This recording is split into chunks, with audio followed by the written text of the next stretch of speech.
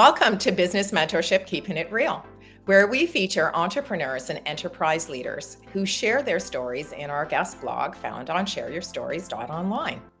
Our guest is Christy Pettit, who's the CEO of Pollinate, a company specializing in AI programs with a focus on mentorship, leadership development, and connecting people with purpose. And we're going to discuss how Christy uses AI to create new connections, improve knowledge transfer, and enable people to attain important outcomes. And Christy joins us from Guelph, Ontario. Welcome. Thank you so much, Trish. It's great to be here. Well, you're going to have to debunk the myth, because one of the things that we do when we're talking about folks we're going to feature, is we ask people to provide us with some questions if they can't join us for the live interview.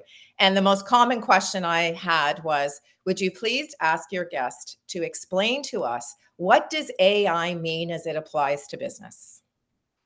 Well, that is a loaded question, but one I am really relish the opportunity to talk about, because I agree that I think the hype is different than the reality. The potential is phenomenal, both for good and potentially ill, as we all know. I mean, machines thinking for themselves, what could possibly go wrong, right? There is that sort of, we all have seen the dystopian movies and know about Terminator and all these other machine-based futures. Well, when we really think about what does AI do for us right now, and I had the opportunity to go to Collision this year, which is sort of the penultimate meetup of startups, and they brought in, of course, a lot of different speakers, and one of the speakers was Hovhannes Avoyan. I actually wrote it down, from PixArt. So not Pixar as in the movie company, but PixArt, which is one of the AI art services where you can generate different images. And they do something crazy like 1 billion images a day people are creating at this point. And don't quote me on that, anyone, because that may be wildly inaccurate. But there was just an awful, like a lot of traffic around this. I think we're all trying it out, right? Lots of us are getting on there and saying, what would I look like, in these jeans, or what would I look like with a whatever, or, lots of different creative potential. But I really appreciated what Hovan said, which was, really at this moment, AI does for us 3 things.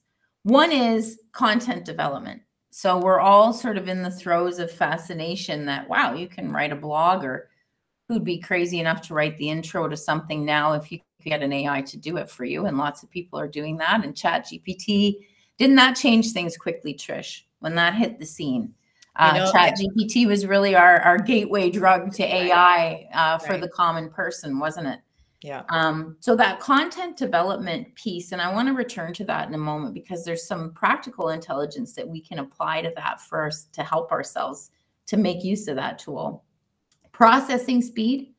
So we are able to process things much more quickly, because we're moving. And again, these are my simple lay terms. I'm sure there's a computer scientist out there going, oh, she's simplifying the wrong things. But for me, what I think about is, instead of all this sequential processing that we do with, current algorithms that don't learn about what's happening, we can speed it up, because the AI actually can parallel process information and can be prompted to learn about that information as it's processing. So that's a big piece of what we learn, what we use at Pollinate.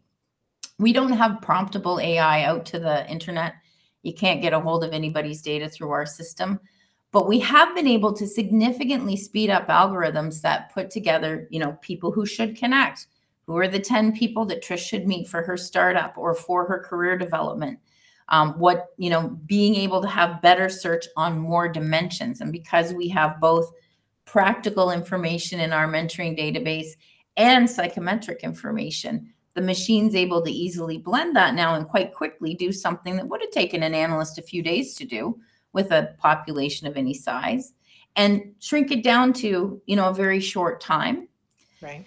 One of the things that we like to do is be able to have, a human, we call it the human rhythm, because the algorithm does a lot of the work. Humans still might be interjecting things that the algorithm can't possibly know. Like, those people may have worked together at some point I can just tell by looking at what their job titles are and the size of the company. Right. We could teach it though. The third thing that AI is really, really, really bringing to the fore is search. So just the ability to go further, faster, deeper on more dimensions. That's sort of, hand in glove with the processing speed piece. So those are the three things that we have now. Unless you are working in a science lab somewhere, training an AI to do more than that and getting really fundamentally into this whole topic of it being sentient, being able to think for itself, being able to learn. That's not really in our domain in business right now, and unless you have an AI business. Sure. So well, that's very helpful. That will come. That will come. Yeah, and, for sure. You can already get an AI assistant. We've tried out a few of them. They're lovely AI colleagues, but they aren't people, and you got to train them. And it is a bit different. So those are the three areas I think businesses need to focus on. How do we get the most out of those three things, given that those are the common tools available right now? The other thing I think it is a paradigm shift, because we have to think differently, right? I mean, you and I are on this wonderful platform. You're in Guelph, I'm just outside of Toronto, and we're having this wonderful conversation. But we still love the face-to-face connection, the human connection, right? Mm-hmm. So I think it's a paradigm shift from the way that we think into maximizing our potential in the way that we can use the material. Now, I love the comment that you made about the startup. So, if you're a startup, or listen, we have lots of folks on our platform who are making these huge paradigm shifts in their business. Yeah. Now that we've seen some changes in the economic conditions worldwide, people are deciding that they need to make a shift. So if they were to connect with you and say, okay, I used to do this, and now I'm doing this, and I'm looking for a new where is my target market, as an example? Or is there anyone out there who can help me make this shift a little easier? I'm assuming that's where you would come in to be able to help them. Is there a size of business that's best for you? So what we probably do best, Trish, is put people together within organizations. So while we certainly do our share of advising and consulting and coaching, our business is really focused on bringing together the right information and inspiration to move things ahead. So we sometimes work inside organizations in a talent development program where people are being put together it's kind of a little bit of mentoring can be a Swiss Army knife, because when we bring people together, just as you said, and we do it with some intelligence, so some matching intelligence, they do want to meet together live. And frankly, one of the main purposes and focuses or foci of our platform is to stimulate live conversation, be it live like what you and I are having here online, or getting together, but largely that piece. So, larger organizations who are looking for talent management solutions to bring people together, can we bring them together with intelligence? Can we help them understand what's needed in this situation, both from an information and from a learning styles perspective? Right. We also work with a number of incubators and accelerators in a similar fashion. So it may not be, a pair setting, but we may need to have a few different people who are supporting an ideator, entrepreneur, inventor, and so on. Just as I know you have lots of experience with accelerators and incubators as well. Mm-hmm. So in terms of the right size of business, we can work with small to large businesses, but what we're looking for is people for whom knowledge collaboration needs to have a bit of structure, a bit of intelligence behind it, and ease. Right. Because now we're in a situation where we almost have too much access to people, and we can go down a lot of rabbit holes. Yes. And spend a lot of time, trying to figure out what is happening and so on. So that's, in terms of the AI application in our own business, what we've tried to do is leave. And I've really tortured our development staff over time, because they would love me to say, we're going to use a standard data intake every time. It'll always look the same. It doesn't, because it has to be purpose driven. Yeah. If you want to activate a network, you got to have a purpose. People are so sick of just come and network with us. Like, how many of those invites do you get in a week? Right. A lot, right? Sure. So what's the purpose? What's the reason? Just like share your stories online. You've created a community of people who are realizing how much we can learn from each other's stories and buy into the idea of showing up to take it in and ask questions. That's a really good point, because at our networking events, to be quite honest, we usually get 5 to 7 countries of entrepreneurs from all over the world. And I always say, you know what? We're so different and yet the same, because we're all Yeah. experiencing very similar things. Now, give us a little bit of background into Christy, because how did Christy get involved in this whole idea of AI? I mean, clearly you didn't wake up one morning and say, "Oh, I'm going to do this." There was a path, or some your journey took you from point A to point B. So, how did you get to point C, which was creating this amazing platform using AI? Well, this you and I spoke a little bit before we hit we hit the button to let Record, everybody yeah. in. Yeah, record. I too have been entrepreneuring for a long time, and when I haven't been entrepreneuring, I've largely worked with entrepreneurial organizations. I started my career in healthcare and learned a lot about organizational change, organizational development processes, etc. And the real opportunity that I'm after, or that I have been after all this time, what I'm chasing is ways to close the ingenuity gap that we as a society have. That would be the biggest mandate or mission that I think I'm on. And I don't know if anyone remembers the book. Well, I'm sure some people do. That would be sort of our coming through the years. But there was a book in the late '90s, early 2000s called "The Ingenuity Gap" by Thomas Homer Dixon, and he basically talked about, he was foretelling the situation we're in now, basically, which is we have more human created or naturally occurring problems than we seem to have collaboration intelligence to fix. So my passion was, okay, I've always been in learning, development, organizational development, change. How do I take what I know and figure out ways that we can get people together for that ability to inspire each other and share information at the right time, in the right place, in the right way, to bring more health to our culture, to bring more health to our systems. And when I was working in a large training and organizational development company, I started to dabble in mentorship and, more smaller group collaboration. And I found that, wow, there's some real high yield here, but it doesn't scale. At least, 15, 18 years ago, it didn't really scale. And I got to be honest with you, Trish, it's an interesting moment that we're in at Pollinate, because when we started, there were 3 other organizations that had a vision for how they could bring people together, for online mentoring or online collaboration with, some intelligence about each other. And now there are hundreds, because, of course, we've become more familiar with the idea. For sure. So, we look for our tribes, we look for the people with whom it resonates. But we started building something 15 years ago, and version 1 was one of my biggest learnings was, client-centered design. Yeah, good idea. Because the first version we built was The World According to Christy and her friends. And people were fascinated and interested, but they didn't know how to use it exactly, or they couldn't. Keep in mind, 15 years ago, software as a service, not a thing. Not a thing, right? People weren't like, "Oh yeah, sure, bring it in." They were like, "We don't have That makes anything sense. outside our firewalls," right? Like, that's just, as soon as they said we're going to get IT involved, we're like, "Uh-oh," because at that point, Salesforce was kind of the only game in town that was SaaS. Sure.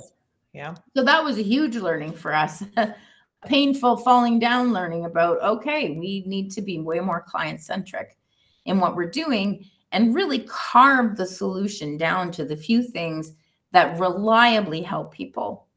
So where AI has really come into play for us is wanting to be detailed enough in the work that we do have multiple different variables. If we're doing something for Share Your Stories online, we might have a really different data set that we want to collect than if we're doing something for a senior executive group at a bank, or a group of, career development people in a career development program in conservation. Right. So being able to bring AI has enabled us to have this flexibility and fluidity that would be, probably beyond what I'd have to charge if we did it all manually.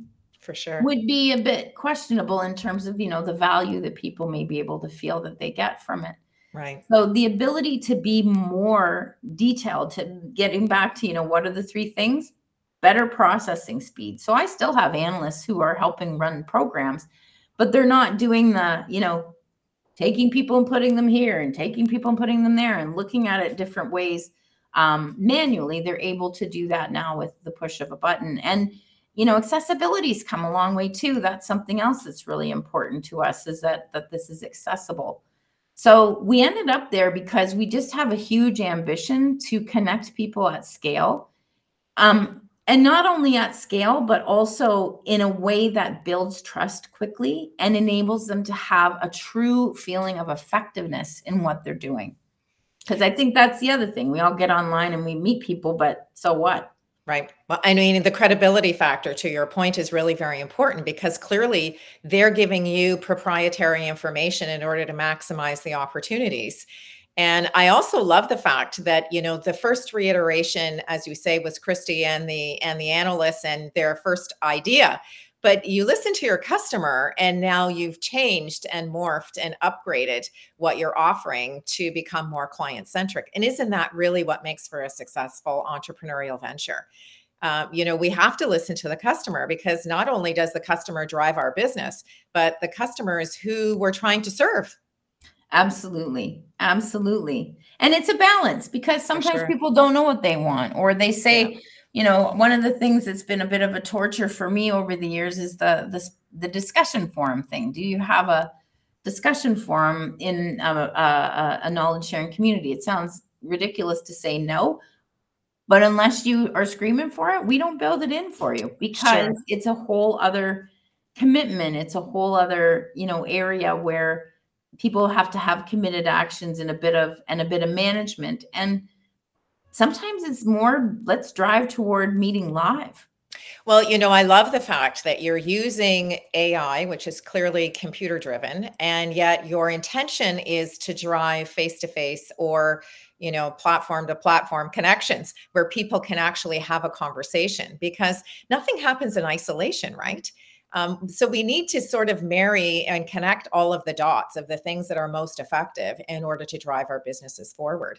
And I'm assuming that, just thinking out loud, a dating app kind of works the same, right? They have all kinds of data that they're putting in about you as an individual, and they're trying to take the data that sounds similar to someone else, and then say, oh, these look like a good fit. So on a real macro level, that would be, or a micro level, that would be the way in which your program is working. You're taking You're not data. wrong. And we actually studied some of the, again, remember 15 years ago, there was, Mhm. only a few dating sites. Now, again, they've multiplied and become specialized, which I think is Sure. part of the game, right? You Yeah. do want a few Yeah. big shopping mall anchor tenants, and then you have the ones that are sort of, specific to people. But we learned a lot through looking at dating sites, and we actually had the chance to talk to a couple of early days CEOs of dating sites when we were building our algorithms. And calibrating similarity and difference. How do you have the right similarities to make the glue, to make it feel like, we have an affinity fairly quickly, Sure. especially online, which is not the same as in person. Yeah. Or we're able to see that we don't and move on quickly. But the algorithm should be suggesting what's that balance of similarity and differences that creates chemistry. Right. And that's tricky, but this is one of the potentials we have with the, AI piece, or the ability to analyze big data in a way that doesn't take months and months and hundreds of thousands of dollars. It can be done relatively rapidly. Mhm. Is you can start to see some patterns and what works for people, both in this, micro context of the purpose driven program, and the macro Right. context of how does our psychometric predict that, Right. these two will collaborate well together, and these two will find out a lot about working with someone who's very different than them. You know what I love is that I'm sure it's a repeat business situation, because I'm sure people come to you and they think, okay, let's just test this out. Let's say this is that we have a problem. We're trying to find a solution. Let's try this. And then when they achieve a level of success, they're like, okay, now the floodgates are open. I can think of 10 or 15 things that we can use this for to speed up the process of finding solutions and connecting the people who have the same problems. So I can see that it's over time, it's something that, to your point on credibility, you start small, you give it a go. And then once you see, wow, this is awesome, then you open the doors to all of the other opportunities. So you can probably see businesses really grow who start to work with you because they're getting success. We do. And what's really cool is, in a lot of the programs, or even the incubators that we support, mentees become mentors over time, or yes. they end up, we have a couple of wonderful not-for-profits we work with in conservation, like Nature Canada. From the floor, they now have communities of practice that they, have because they really want to share some of the mentorship information that's going around. So it is a little bit addictive. I will say, and I think, Trish, we're all dealing with the same thing of attention. Mm-hmm. Alas, that at this point, we can't just take the data exhaust you have from LinkedIn or other things you do online and figure out all about you. We still actually want to learn about you from you. Sure. So there is that little bit of upfront investment to figure out how does this, give us the right data and work out how it works. But as you say, once you make that little bit of upfront investment, which is a lot cheaper than it used to be, big, heavy leadership development program, right? Yeah. Then we're array to the races. And just as you say, all of a sudden there's demand for the program, or there's demand for people to understand. And one of the most exciting things that I see is people starting to really understand that we're all working in ecosystems. And so, if we're thinking about an accelerator, an incubator, there's the startups, and then there's all the services and people that are trying to help them, buy from them, and so on. And if we can just realize that, which ecosystem am I part of, and what's my role in that? And maybe it's I'm, somebody, a manager or a leader or a worker in a company. What value proposition am I bringing that helps keep this ecosystem healthy? Right. That's a really interesting thing that's starting to happen, is people are starting to realize that, oh, I not only am doing this thing for me, but there's this larger picture that I'm part of. So, our young women in conservation seeing that, wow, if we share information, we suddenly can help each other. Power to reach out and inspire, inform, galvanize that we didn't have before. Well, I think you've given us a tremendous amount of things to think about, Christy. And I know, based on just our brief conversation, we'll have to have you back again on the show to take it to the next level, because I think that this is the wave of the future. And this is the way in which we're going to be able, to your point, grow our businesses and make worldwide impact. Community impact will become global. So, we'll have to have you back onto the show again in a few months, just so we can continue the conversation. But one of the things that we do in the guest blog is we ask folks to share 3 words of advice. And your 3 words were mentorship, fellowship, and discernment. So wrap up our conversation today by sharing with our viewing and listening audience why those 3 words are so important to you in the work that you do. Thank you for that. And I wish there was a different word than fellowship, because, being a feminist, it's got fellow in there. No, I'm just kidding. It's fine. It's good. We all know it's all good. That's all good. For sure. Yeah. I chose mentorship, fellowship, and discernment because I feel like mentorship, the ethos of mentoring, is actually really important to our world right now. And I don't think that it's always older, wiser to younger, less experienced. I think there's many ways to mentor. And I think it's a short form that we use at Pollinate around how do we bring people together to get important things done via knowledge collaboration, via sharing that inspiration and information. And when the fellowship piece really creeps in, because when you think about mentorship, what makes mentorship work the best is generosity, right? That is the fuel, is that there's an openness on the mentee side, a hunger on the mentee side, and there's enough generosity and grace in the system that the mentor, whoever, again, maybe it's somebody younger, maybe it's somebody with just different expertise, is willing to engage enough to try to make an effective knowledge transfer situation with that person. So this whole idea of fellowship, I think, is really important. And then discernment. I feel like one of the things, we have so much choice as to what put our intention to right now, and our attention. And I think that intention and attention are some of the most powerful tools that we have as humans.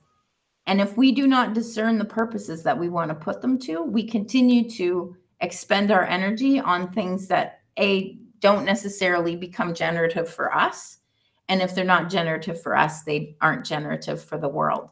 So discerning, where do I want to put my energy? What are the purposes that I want to focus on? What's the goal I can get to now? Has been a recipe for success for our mentorship pairs. And I think it's, philosophically, it's definitely something that I continue to think about, is how do we help people make great choices as to where to put their intention and attention on the daily. Well, I would like to really seriously thank you so much, because the whole purpose of this particular platform, Share Your Stories online, and Business Mentorship, Keeping It Real, is exactly that, trying to make purposeful connections that help people. So you and I will have to have a conversation offline and come up with some ways in which we can try to apply the intelligence that you're using through AI and the wonderful folks that we have internationally on our platform. So my heartfelt thanks for joining me today, Christy. And I really do talking to you. I really do mean that we'll have you on again, in another 6 months, just to sort of continue the conversation and maybe talk about the ways in which we were able to collaborate and push the envelope forward in terms of mentorship. So thank you. Thanks. Sounds great. To you, our viewing and listening audience, I'd like to thank you for joining us today for this edition of Keeping It Real, where we introduced you to the person behind the logo. If you'd like to connect with our guest, you'll find Christy's contact information in the description portion below. I'm Trish Tonai, founder and host for the series. And if you're interested in sharing your business story, visit our website at shareyourstories.online. And for other inspirational stories, subscribe to our channel, Business Mentorship, Keeping It Real. Thanks again for tuning in, and we look forward to meeting you next time when we share another great idea.